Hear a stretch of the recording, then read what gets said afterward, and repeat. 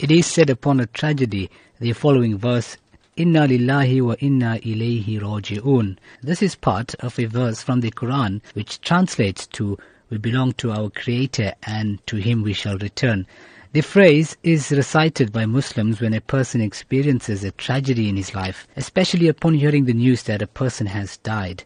The phrase may also be recited in situations that involve risk of any sort. The veteran's funeral will take place at 10 a.m. His janazah, which is his coffin, would leave Masjid al-Furqan at 9 a.m. after the janazah salah, proceeding to West Park Cemetery for burial to take place. His expressed wish is to have a Muslim funeral. In this case, this verse is understood that Muslims believe in the oneness of their Creator and that only He gives and takes away, sometimes to test humankind. Hence, Muslims submit to Allah and are grateful and thankful to Him for whatever they receive. The deeper meaning of this verse highlights the reality that, in fact, everything you have will only be with you for a very short while, and then the owner will claim his right. It brings understanding for people to remember that man enters into this world empty-handed and leaves empty-handed.